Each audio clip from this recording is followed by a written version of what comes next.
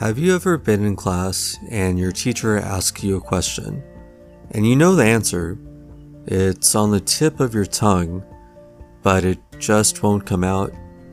You know exactly what you want to say. You know there is a word for it. You've seen the word before. You've heard it 100 times, but you just can't remember? In this episode, we'll be talking about why this happens and how you can avoid this frustrating experience. Stay tuned.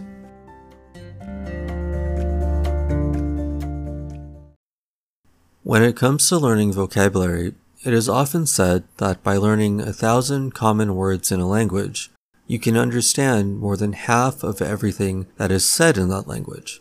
By learning around 3,000 of the most common words in a language, you should be able to understand almost everything said in that language. However, learning vocabulary isn't as simple as memorizing lists of words or repeating phrases over and over again. When speaking about languages, we use the terms receptive and productive. Receptive skills include things like listening and reading, where you are passively picking up language. Productive skills include things like speaking and writing, where you are actively using the language. So you can think of your vocabulary in two parts. First, your active vocabulary, and second, your passive vocabulary.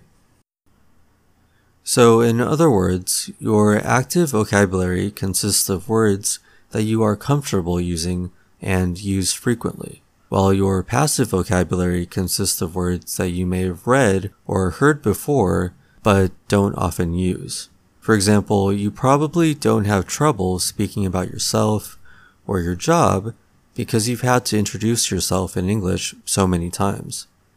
However, when your teacher wants you to give your opinion about the pandemic, you have trouble forming sentences because you don't usually talk about things like viruses, vaccines, and scientific data.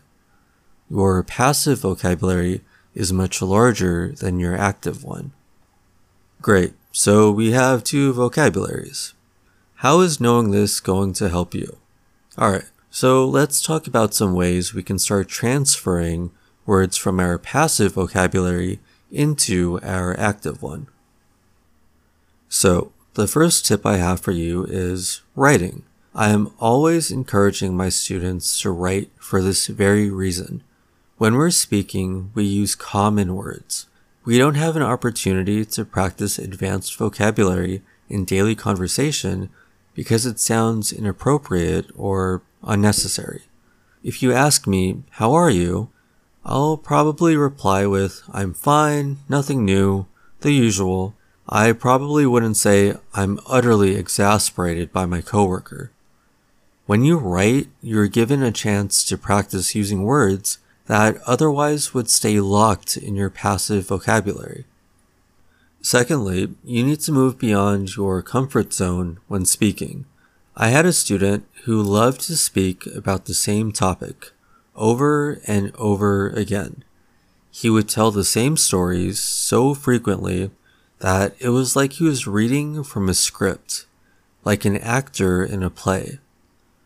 We often feel nervous when speaking in a foreign language, so we like to be safe. We like to talk about things we know and the things we've talked about before again and again.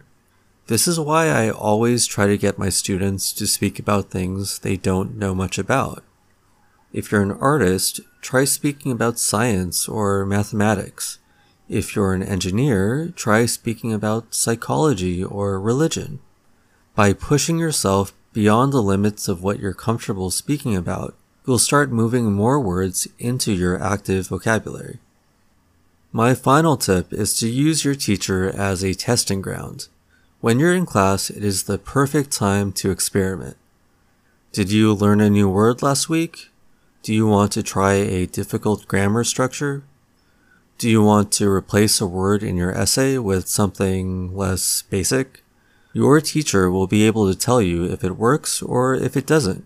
We often don't use difficult vocabulary because we are unsure.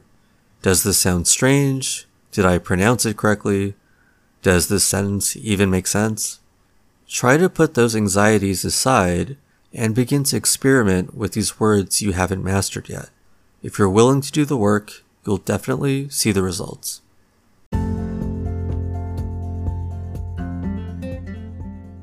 Thanks for listening to the English with Brian podcast. Have a question? Interested in having a lesson with me? Find me on Facebook at facebook.com/EnglishWithBrian. If you would like to be a part of a future episode, record your question at anchor.fm/EnglishWithBrian.